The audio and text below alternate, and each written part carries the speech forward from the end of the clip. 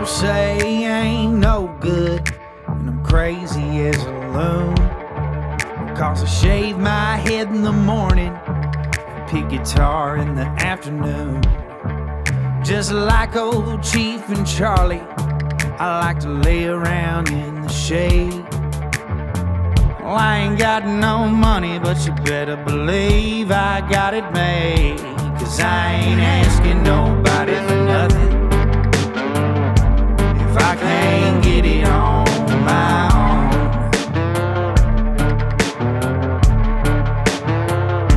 If you don't like the way I'm living, just leave this bald-headed country boy alone.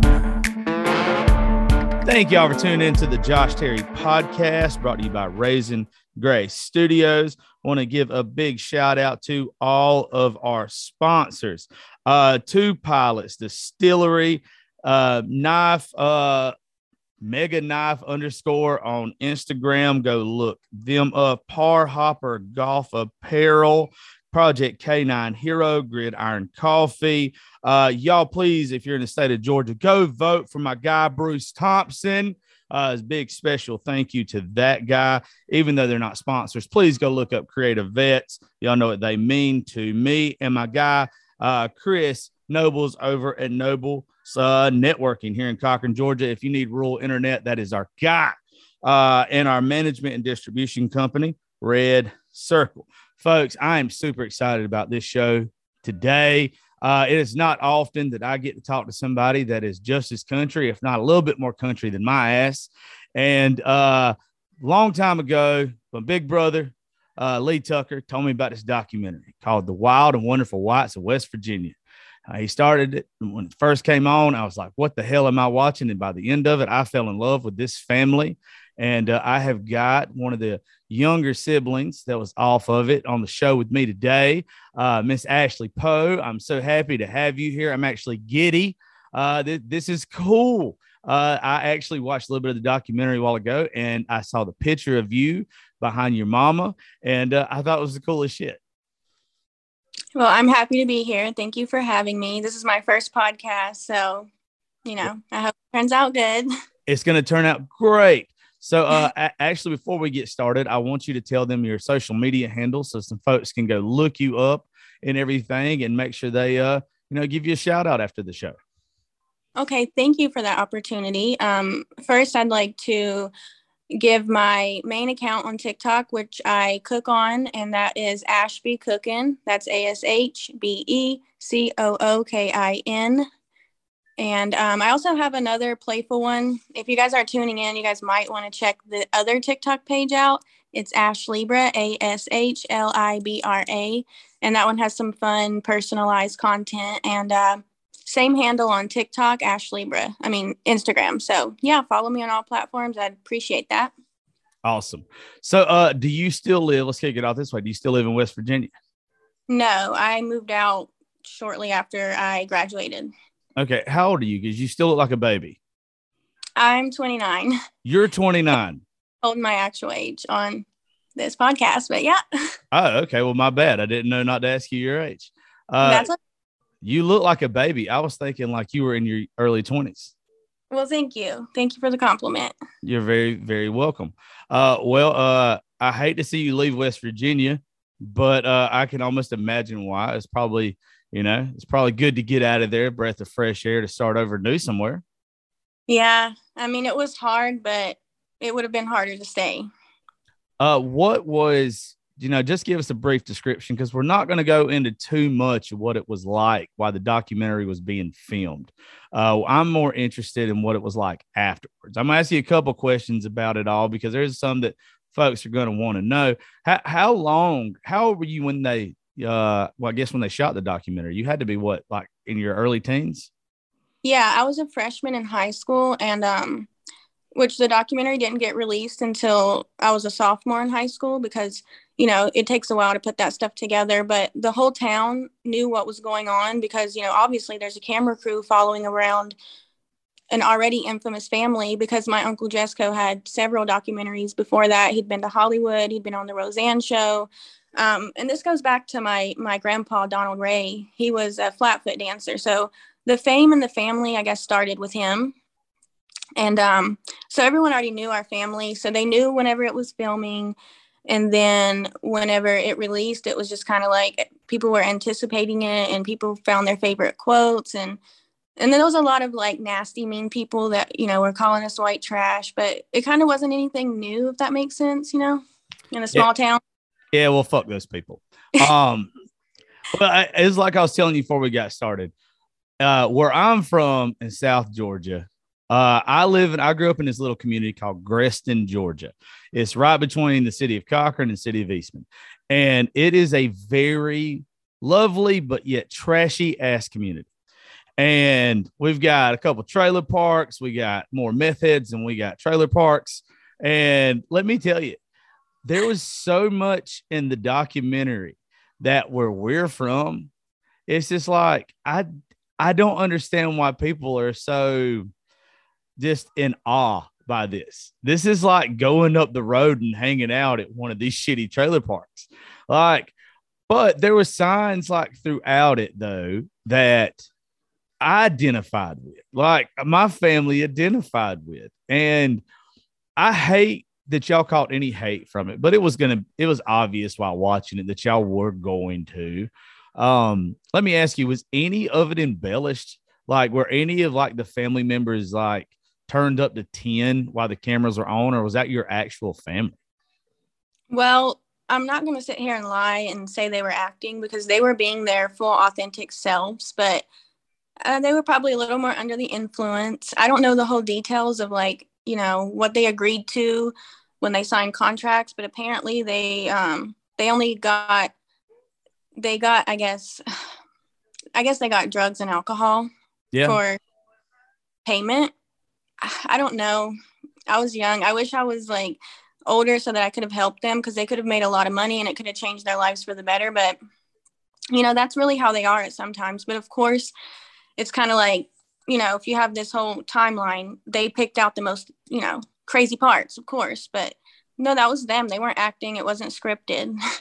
Well, that was the next question, is if like they actually just picked out the wildest parts, or was it, they didn't really pick and choose. They just, was that them all the time? That's them under the influence. And sometimes like in some parts of the documentary, I think they were actually sober, and that makes them kind of mean and stuff sometimes when they don't have whatever it is. And sometimes it's not a money thing living in that small town. Like I remember them like having the money to go get their fix or whatever, and they couldn't find it. And then, they'd be angry or whatever. And then they'd be the happiest people just dancing around and carrying on. So, they were fun. And it's just sad, the circumstances, but it was kind of like a party all the time. Well, that makes more sense. I grew up in a household like to where when the drugs weren't there or they wasn't available, they were fucking assholes. Yeah. And see, that kind of makes you make more sense to me, though, to be honest with you, because I'm one of those I've never used. And like, now, don't get me wrong, I like to take a drink. That's my vice. Okay. But I don't use any type of narcotics. I never have. I might smoke a little weed every now and then if it's available, but I don't consider that to be bad. Right. I don't either. But I'm not touching anything that is an opioid or anything like meth or anything like that. I don't care. Like or coke or anything like that. It's just, I'm scared of it because I had to watch firsthand and had to see it. Now, like when I looked at your Instagram and I looked at your like TikTok and all that kind of stuff, and I see how well adjusted you are. But I mean, you moved away and everything as well, but it's just like, it's hard to compare the two, if that makes sense. It's just like, you're so well adjusted. And then like you see kind of the documentary and it's just like, well, like when I was talking to some people about you doing the show, they were like, well, was she even involved? She must've been a baby during the documentary. And then find out you were in high school. You ought to be fucked up. I mean, you ought to be a train wreck, and you're obviously not. I mean that in the best way possible. Congratulations. Yeah, no. And thank you. I obviously faced a lot of challenges, and the documentary it pretty much showed a lot of the challenges that my family went through. But the biggest one was losing my grandmother. And that broke me. not going to cry, but I got my tissues right here just in case. Oh, sweet. I'll go and tell you, if it comes to losing grandmas and grandpas, you can cry on this damn show. I lost my papa Christmas morning. This past year I've cried several times. This okay. I deal with it my own way, just like probably you do. I got a picture of my ninny sitting here looking at me right now. It's okay to cry. It's all right to let that shit out. Yeah. I wouldn't have wanted to do it on a damn documentary. Kudos to you being strong enough, your whole family being able to do that. There ain't no way I'd have been able to.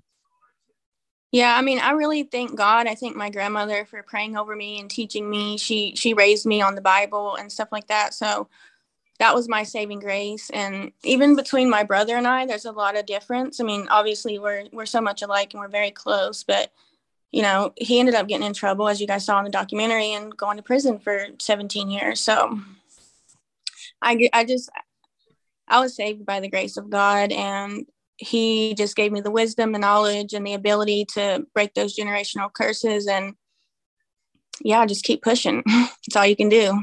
Hey, I talk about that so much on the show, and that makes me even like you even more. It's breaking that curse, Starling. That's huge. That is huge. I'm so proud of you. Thank you. And my grandmother used to tell me, I believe in manifestation, and she never used that word. She was just a straight from the Bible type of woman. Like you reap what you sow and stuff like that. But later in life, I got a little more spiritual, not just with religion, but outside of that, with myself, and learning that your words and your thoughts are powerful. And she always instilled in me that, you're the one that's going to make a difference, since I was just a wee little girl. And that kind of stuff sticks with you. And those prayers that people, especially grandmothers, when they pray for you, those are still protecting me today. I'll put it that way. Hey, look, if it wasn't for the prayers of my grandparents that are no longer here, I don't know if my ass would be here. We had a saving grace, and I'm proud of you for that, and proud of myself too. And we did it. And that's why we're here on this podcast talking about it. You're damn right. You're damn right. Hell yeah. Yeah, that's actually the name of my studio and my daughter. My daughter's name is Gracie because she's my saving grace. And the name of this studio is Raising Grace Studio. It stands for somewhere between Raising Hell and Amazing Grace. But it's also because people get to see me raising Grace, my daughter. That's incredible. I didn't even know that. And I got chills on my arm, because I think everything happens for a reason. So yeah. Drawing those parallels already. Hey, I'm telling you. Well, it's just funny. Good Lord, don't make mistakes. And the fact that I got to come across you on TikTok or whatever it was, you could come across one of my, whatever we met months ago, shit just happens how it happens. I mean, we talked about doing a show a long time ago. I tried to get you to get some more of your family members on, and maybe the conversation to have was just between me and you. You never know. I had some weird conversations this past weekend in Atlanta when I was there with some folks that I never thought I'd have in a million years. I don't go to Atlanta. I hate Atlanta. I hate everything about it, and ended up having with two different people in the same night, two of the deepest conversations I ever had in my life.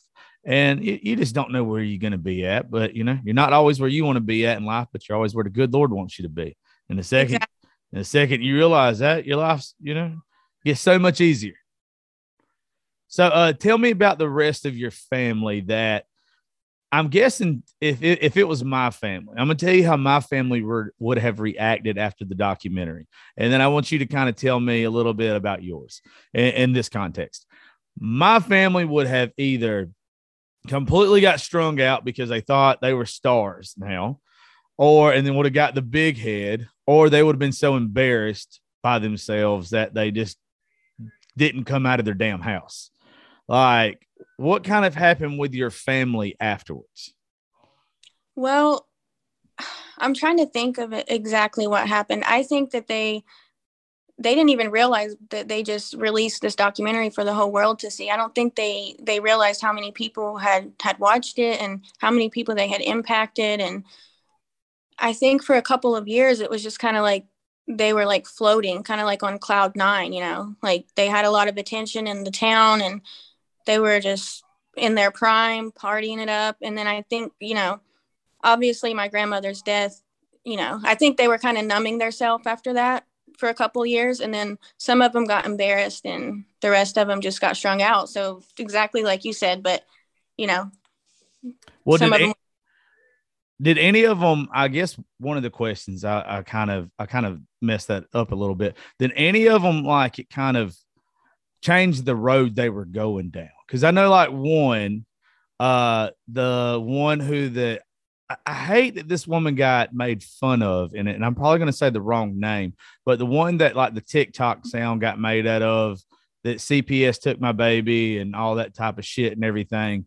Like that scene in the hospital, like that's the last scene while ago when I'm watching, like, because I told you while ago I was like kind of rewatching a little bit of it and fast forwarding it or whatever.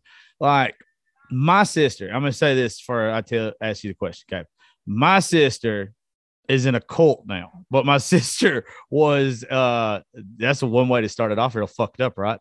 My sister, though, was a very bad addict, an extremely bad addict for like 10 years, if not more, from like the age of 14 or 15 till she was 25, 26. Then she halfway house, then cult. I make the joke about it being a cult, but I mean, it's pretty much a cult. But I'd rather her be there than somewhere else in a fucking trap house or whatever, right? So it took her like losing her kids and all this other stuff, like turn her life around. Like, I'm wondering if that scene for especially that mother, like looking back at it, did that help like lead to sobriety for any of those people or help change anybody's life or anything? Well, in that scene, you see Tracy and you see Kirk. A lot of people know her as Sue Kirk or Susan. I know her as Kirk. That's what we called her my whole life. And I think she is the one that changed the most since the documentary. And I think that, you know, she probably didn't realize that scene would make it to the documentary or that even people would watch it. So, of course, that's one of her biggest regrets. She lost her baby girl, and that was the biggest motivating factor. And she went off the grid. She literally moved out of the state. It broke her down. And addiction will either kill you, put you in jail, or it will rip everything from you until you change. And that happened to her. And I'm so proud of her. Well, that's great. I'm proud of her too. That's just, I kind of got pissed off when the first time I saw that scene. And even like today, when I saw that scene, did anybody ever tell, do you know why CPS was ever called on her?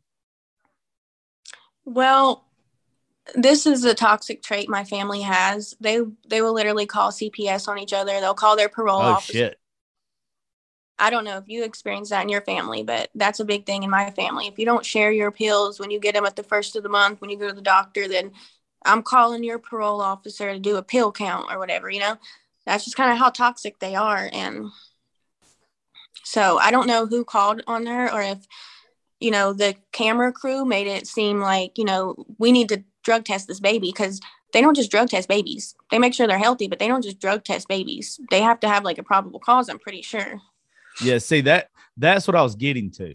That's what I thought when I saw it. I thought it was, I'm not going to say it was the wrong thing to do. Like, in all due respect to you and your family, the scene that I'm talking about, if y'all have never seen the documentary, she had just had the youngin'. She's crushing up pills next to the hospital bed, snorting them. And the camera crew is recording it. I've always thought that the camera crew is the one that got in touch with CPS because they're the only ones that could have saw it. Like, unless there was somebody else in that room that the camera crew just doesn't show, or somebody walks in and they just don't show the footage.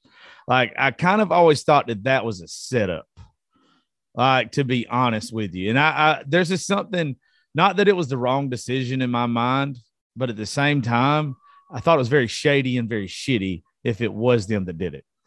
Well, absolutely. And, you know, I guess I don't know the answer to that. I've never asked Kirk straight up. I don't like to, like, you know, bring that up or whatever, but I wouldn't be surprised. And even if they didn't, it was very disrespectful for them to even film that and then keep it in the movie.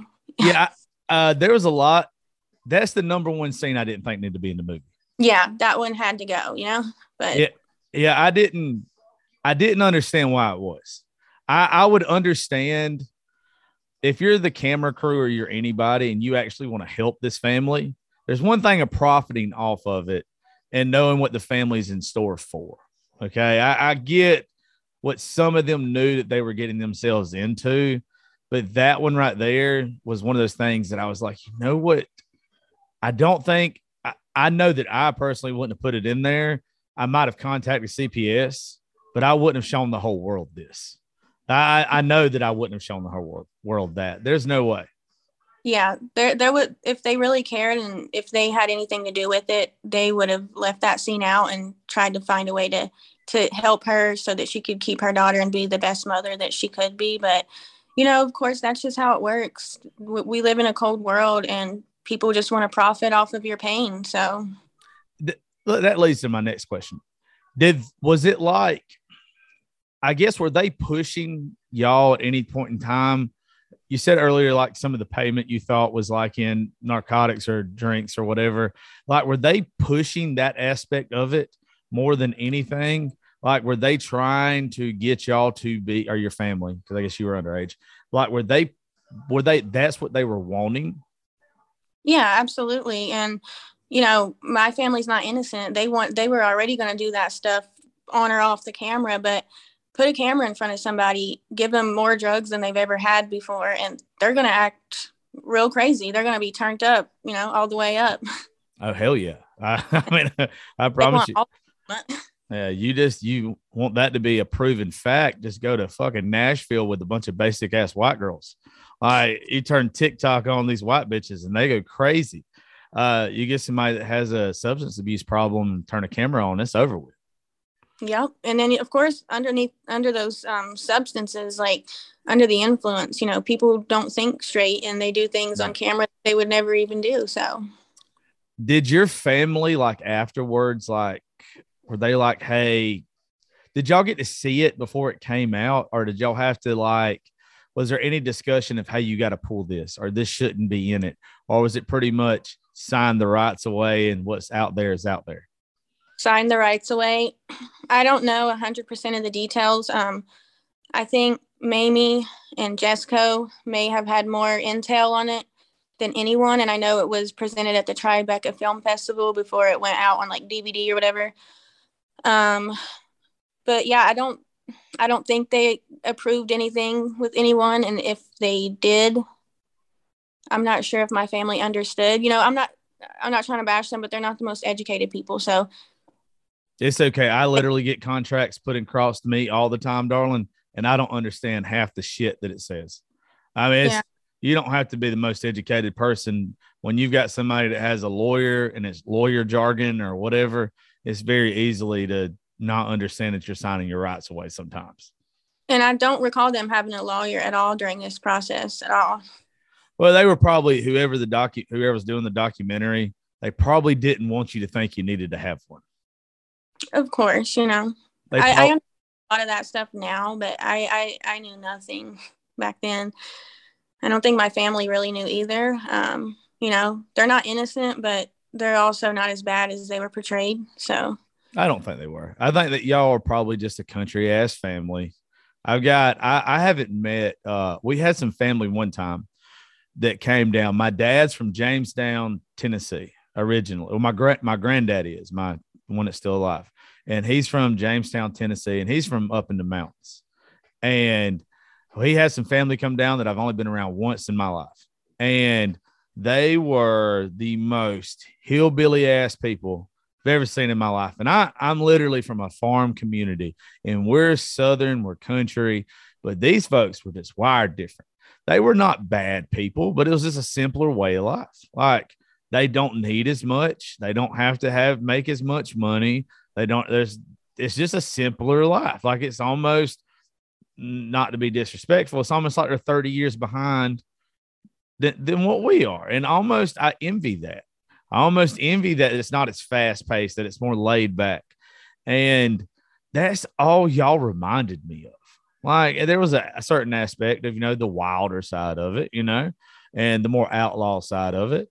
But there's not that much different in what I saw from y'all and what I've seen from certain families and shit that I know personally. Yeah, and there's actually quite a bit of families, in the same town that I grew up in that were similar to my own, and those would be the families that I knew. Those would be the ones that came over to our house and partied with my family, and the kids of those people were the ones that I was able to see outside of school. I was very, not to like gas myself, but I was very popular and smart and athletic in school. So I've always been different. Let's put it that way. Not to be disrespectful, but I clearly knew where I came from and knew where I wanted to be, and with the help of my grandmother.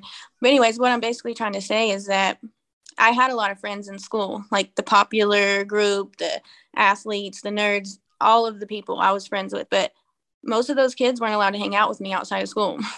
Me and you were the same kid in our family. Literally, we were the exact same kid in our family. I'm so glad that you get that, because it's weird to explain and people don't really understand it, and it doesn't make sense, but it doesn't have to. No, it doesn't. It doesn't. It's the same family, just different. I mean, I get it. Trust me. I completely understand what you just said, because I'm the exact same way. We talked about the good side of, like, I guess, Kurt. What was the bad side of it after? Not to get too touchy or whatever, but what was like the bad side? Some of the things that happened to some of the family members afterwards that, maybe some spiraled out of control. Some just went off the deep end with it. Well, they all pretty much spiraled out of control and got way more addicted to the drugs and leaned on them to numb their pain. Because, just a little rewind, before the documentary, my mom and all her brothers and sisters, they lost their dad and two brothers, within, like, I think it was like the same day or within a couple of days of each other. They lost two sisters in double murders. They had been through so much already, and they were poor and they were just living off the system and living off the land. And so they had it rough their whole life. And, my grandmother lost her first husband, which wasn't a white, she had some kids before. So there was a lot of trauma. So after my grandmother died, she was the matriarch. That was it. That was the last straw. Everything fell apart, and they all got really addicted to drugs. My mom ended up going to jail, and I was like parentless because I already lost my dad when I was 12. So I was parentless. I didn't have my grandma, my mom, or my dad, and my brother was in jail too. So I literally had to go to the jail. I was living in my car with all my crap in there. I had to go to the courthouse and the jail and get my mom to sign rights over to my best friend's family.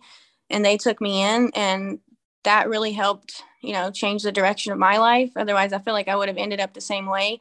But they all got really spiraled out of control. Like right now, I have a lot of aunts and uncles that their health is not good. And it's basically been downhill since. A lot of depression. My mom, I don't even want to get on that. My mom's not even the same person anymore. But yeah, so I can't think of one person that changed for the better except for Kirk. And, I don't want to say that, I don't really know. I've been away, but the one I can say that changed the most and I'm most proud of is Kirk, and I feel like she was humiliated the most in the movie. So I'm proud of her. Yeah. Just that one scene. And then that one catchphrase is the one that most people talk about, which I can't remember which one said, the CPS took my baby. Was that your mom that says that? Yeah, that was my mom. Yeah. Once again, like, it's just one of those things that I can't say that I haven't said it jokingly, but in the context of them filming it, it's just kind of like, why even film it? Like, I think a lot of what they filmed with y'all, I think they could have done it a different way. I really think that they should have just showed, don't get me wrong, they should have showed the fucked up good times. They should have showed, like, even at the beginning of it where they're snorting whatever substance around your grandma, and your grandma's like getting mad and like, don't do that around me. Don't do that around me. And then the dude like whips his pecker out and all that kind of stuff. That's fucked up funny. Like, the last part, that's funny. Like, to me, that's hilarious. That's probably the funniest part, because like, that's just normal humor. That's not like, somebody's life being ruined. Yeah, that I'm okay with. And then I'll tell you the other part I was completely uncomfortable with too. And because I'll kind of wonder how this kid is now. It was the little boy. They kind of make the little boy just seem so off the wall wild, but it's where he's acting like a little boy. Yeah. And it's just kind of like they're kind of making like old girl seem like she's a bad mom or whatever. But the little boy knows there's a camera's on, and he's showing the hell out. He's doing what any little boy is going to do when a damn camera's on. Yeah. Well, and then he just Mountain Dew or Pepsi or whatever he just chugged. Yeah, they probably just gave him some fucking sugar that behind her back, and she's like losing her shit. Now I did think it was funny when she was talking about beating the hell out of old dude. Now that's funny as hell. That was, I love that part. Yeah, I do think that they did her wrong. I think of all the people in the documentary, I think that they absolutely did her wrong. I don't think that they did her justice. For some reason, I don't know why they made her the punching bag. The one I thought they should have made the punching bag, and I hope I don't offend you when I say this, I don't even remember the name, but the dude does the mating call. Yeah, that guy I don't much care for. Yeah, no comment, but a lot of people have opinion of you. Well, I don't like anybody that sells drugs, or just is that proud of it. And it just seems like he kind of tried to sound like he glorified it. And I don't know, there's something about that shit that rubs me the wrong way. Like, if you're Pablo Escobar, like, you know what I'm saying? Like, if you're fucking Pablo Escobar, or you're some big time dude like that, and you're making a meal a day, moving bricks, you're still a fuck up in my book. But yeah, okay, I'll give you the swag. You know what I'm saying? Like, by all means, whatever. But the way that dude acted, I just kind of was like, if I ever run into you, I would just fucking hate you. I know I would hate you. He probably had like 7 Xanaxes in that bottle. Like, nobody that's really moving anything like that is going to be over there. Like, yeah, that was another thing. I don't know how nobody, when they were filming, didn't think that law enforcement wasn't going to like literally have a target on their back for the rest of eternity because of that documentary. Like, I don't know who all's in jail or who's been in jail since then, but they literally had to think, well, we're fucked the rest of our lives because of this. They're going to pull us over, or they're going to literally be stalking us the rest of our lives. That's why my mom went to jail, and I was parentless and homeless in high school. Yeah. And she got put in jail for conspiracy, and she was doing stuff, like, don't get me wrong, but she was a little more slick about it. But they got her on conspiracy charges and put her away for 2.5 years. Damn. Mm-hmm. Yeah, that one just didn't make sense to me. But also too, there's ways that the camera crew, they knew what they were doing. And it's almost where I put a lot of the blame on them, not your family. Well, I was shocked when it came out. I was shocked that they had that footage of my brother, that crime he committed way before the documentary came out. Like, and they were talking to like the judges and the police officers in the town. So I'm like, what kind of like, where did they get that footage, and who are they paying off, or whatever, to be so cool with the law enforcement and everything in that town, and to get that footage that was like news footage. Yeah, I don't. Like I said, that's one of the reasons why I was interested in talking to you about this, because I felt like they did y'all dirty, but I didn't know. A lot of the times, one of the things I tell a lot of people is you can either be on the outside of the joke or you can be on the inside of the joke.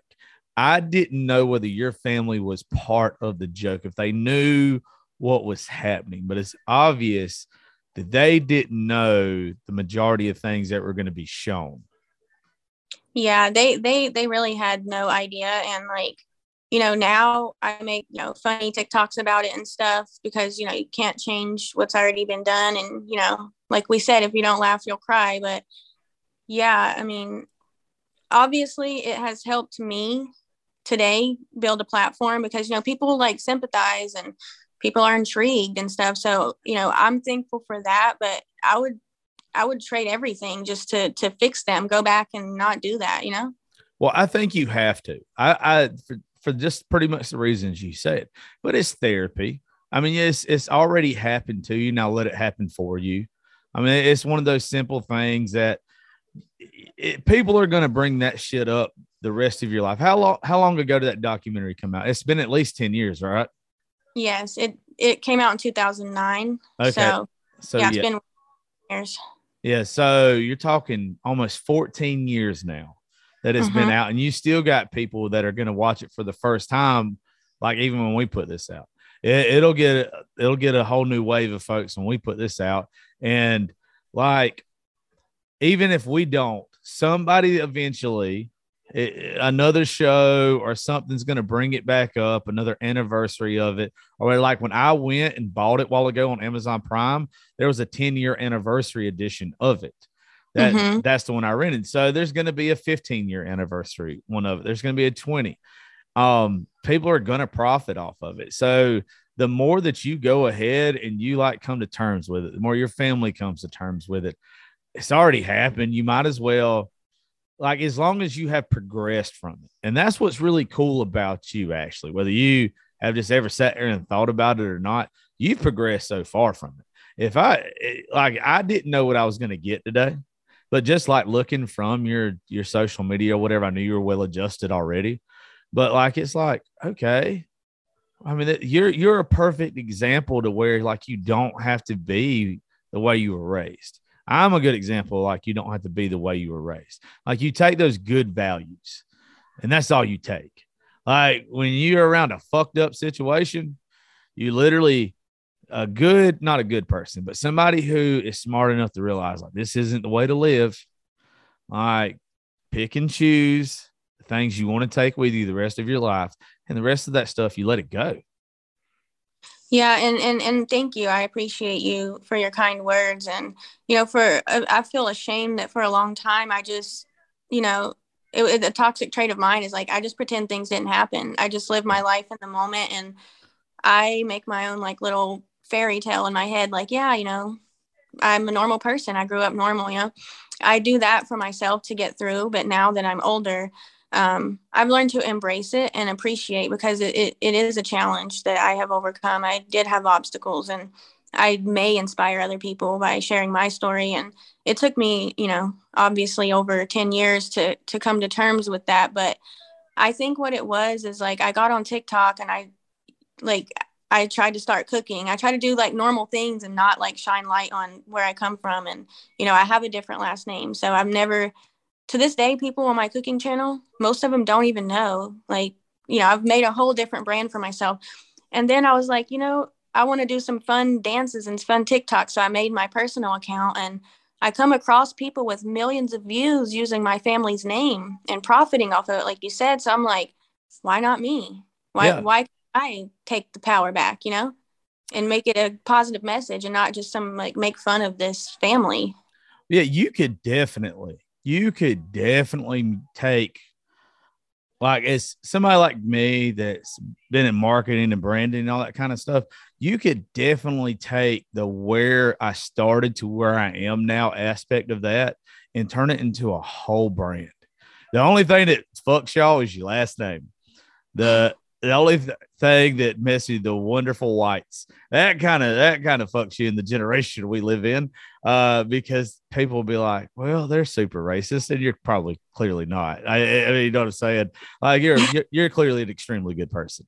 You seem like just a wonderful person, and I'm sure most of your family really is. Like, if people really sat down and got to know them and didn't judge them off of a hour-and-a-half documentary, but no, you that's what you should do. Like, I would even take, it would be cool to see, I'm sure with the platform that you've built or whatever, it would almost be cool for you to reach out to some directors and stuff, like, and do like a from then to now version of it, but do like a real aspect of it, of what happens when social media, because I mean, y'all were like in kind of the first wave of social media, like how bad it can affect a family, like, and stuff like that. There's so much you could do to positively change the outcome of other people in the future.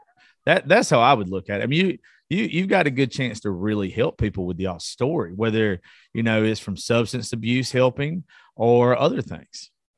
Yeah, I would love to. I would love to take on all of those opportunities now. And even just 3 years ago, if anyone would have asked me, would I even be publicly speaking as a member of the White family, I would be like, no. I'm like a turtle. I'm going to hide in my shell forever and hide from this. So that I moved all the way to Alaska and finished my school there because I was going to Marshall University in Huntington, West Virginia. I'm not sure if you're familiar with that, but not to like toot my own horn or anything, but I got like a full ride scholarship and I wanted to be a doctor and all of that. But I got pretty distracted my first semester there because, I was talking to this guy and this girl, I guess, was talking to him already. So she did her little stalking of me and she found out who I was and who my family is. And that caused some drama. I got into some fights and I noticed like I'm getting really distracted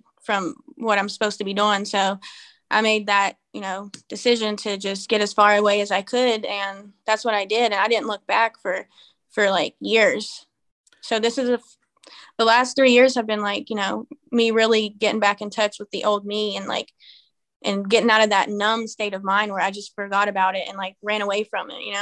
Well, that's what we do with our trauma, though. We try to bury it. But the second, like, we really, like, how do I put this? Your demons are already there. You either can let your demons control you or you can try to control your demons. Like, let those son of a bitches work for you. Yeah. I mean, you have to. Like, the hell with them running your life. All right. Everybody's going to find out where that documentary about you. Anybody that you're with, marry, work for, come across in life, they're going to look you up and they're going to be like, hey, I saw this. I'm sure it's happened to you 1,000 times by now. I'd almost make a joke out of it the second that I met somebody. But I would do it in a way like, would you starting to put stuff on TikTok and everything? Like I said, you are an example of it's not how you start, it's how you finish. And that's what a lot of people need to know. There's a lot of people that come from, those poor communities that are like, you know what? I can't get out of here. Like I'm stuck here. Like I'm never going to get a full ride to a big college like Marshall. I'm never going to get out of the state or the community that I'm in. And like you did, and you did it against adversity that these people are not going to have to face. No, there's not everybody going to get a documentary made about their family. And like you busted your ass and you did it. So it's where, in my mind, it's like you being a speaker for that and always acknowledging where you came from and what your family's been through. That's like really deep and really cool and gives you a whole lot of power to help motivate change in others. I had a long talk with like a couple of people this past weekend and explaining to them that social media is not about like growing followers, making money. Of course, everybody wants to make money. That's not a lie. Like I do stuff not just to make money, but I want to bring about change. I almost think that everybody that has some sort of platform should be an advocate for something. Like it doesn't matter what you're an advocate for, because not everybody can be a domestic violence advocate. Not everybody can be a substance abuse advocate. Like some people just have to be an advocate for a better life. And it seems like that's probably like what you could do is like reminding people, hey, I grew up in a fucked up place. You want to go see how bad it was? Go watch this documentary. Go check this out. But this is where I'm at now. Like I didn't let this literally write the rest of my book. I'm still writing chapters in my book, and I'm writing it the damn way I want to. Man, like you really get it. You really, really get it. And I'm so happy to be on the podcast and having this conversation. And I want to ask you, because you seem like, you relate so well. And like you said, you come from similar background. So what was that point in your life? I know you have your daughter and she's your saving grace. You named her Gracie, right? Yeah. So was that the point in your life? Did you have a pivotal rock or? Well, I knew I did. When I was probably 21, 22, I was in jail for like, I think 60 days, 60 days. And I just like knew this wasn't going to be my life. Like, and my thing was stealing. Like, I didn't want to work. Like, I stole scrap metal and shit. Like, it wasn't nothing crazy. That's why I never did like no hard time. Like, I did, I think 60 days one time. And I think I did 90 days, not even in like a real jail. Like, it was a boot camp, a rehab detention center. So like, it's not even like I've done like prison time or anything like that. Like, I had to work every day. That's what I had to do. But like, I just really sat there and I thought about it one day. And I was like, you know what? There's so many opportunities, even like coming out of this. I don't want to live like this. I'm not a drug addict. I'm just lazy as fuck. Yeah. That's all my thing is like, there's no excuse for me. Like, my excuse is I grew up and I've blamed my mom and my dad for my problems in high school. Like, when lights got shut off, when other shit happened. And like, I blamed my other family that was well off for not taking me in for long periods of time. Like, they would take me in for a little bit. Like, I blamed other like people that I was close with for them not asking me to live with them when it wasn't their responsibility. I stopped blaming everybody else, I guess is what I'm saying. And I realized that the lesson that everybody was trying to teach me is the world's not going to fucking take care of you. Like, and when I realized that the world's not going to take care of you, the older you get, you got to take care of your damn self. That I was like, I'm just not going to do this. So I had a couple of shitty jobs after that. And then I found what I was passionate about, and it was radio. And when I found like what I was passionate about, which it came out of a fucked up situation, I was in a relationship. I was like 330 something pounds. I got broke up with. And I'm a suicide survivor. And so like, no, it's okay. It's one of the best and worst things that's ever happened to me. So like, I knew what my triggers were. When I came out of this relationship, I was so fucking angry and mad at the world because I thought I had found my person. And when she cheated on me, left me, called fat and unattractive, like, I was literally at the point to where I was like, I've got to choose right now with everything that has happened to me. Am I going to let, this is like a couple years after I've been out of jail or out of the boot camp. But every time the world kept handing me like fucking punches, I knew that I either had to take them and get back up, or I had to sit there and waller and be a piece of shit. And if you waller and be a piece of shit, then all you're ever going to do is going to be at the bottom of that barrel. Like, I almost think that the hardest times in our life are followed by the biggest blessings, that we have to literally be tried. I'm all about, there's warriors in this world and there's preachers. I'm damn sure not a preacher. I ain't ever going to be a preacher, but I try to lead by example with my faith, to where when somebody talks to me, I want the worst of the worst, the people that has been at the bottom of the barrel, people who's been in jail, people who's been addicts or whatever. I just had some talks with some vets. We do a lot of stuff with veterans. Like, I want people to feel comfortable with me that's been a fuck up, because I'm still a fuck up. Like, I still make mistakes. I still drink too much, and hell, I love women. It's just, I have a lot of vices. But like, when you realize the only person that's going to take care of you is you, and like, you have to quit blaming the rest of the world for your shit, and you have to get your shit together. That was my turning point. And I've had a couple of them, but jail, my daughter, a very bad breakup, Like all those times were moments that I could have broke. And I decided I wasn't going to break. Like, and when I didn't break right after that, like I received a blessing. I think life wants you to get to your breaking point.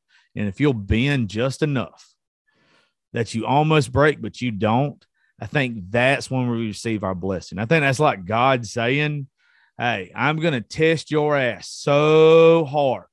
I'm going to put so much pressure on you that it's going to feel like you can't take any more. And if you keep going that one extra foot, that one extra mile, that's when you receive your blessing because you're worthy of it. That's how I feel as far as what my turning points are. Because I've had a couple of them.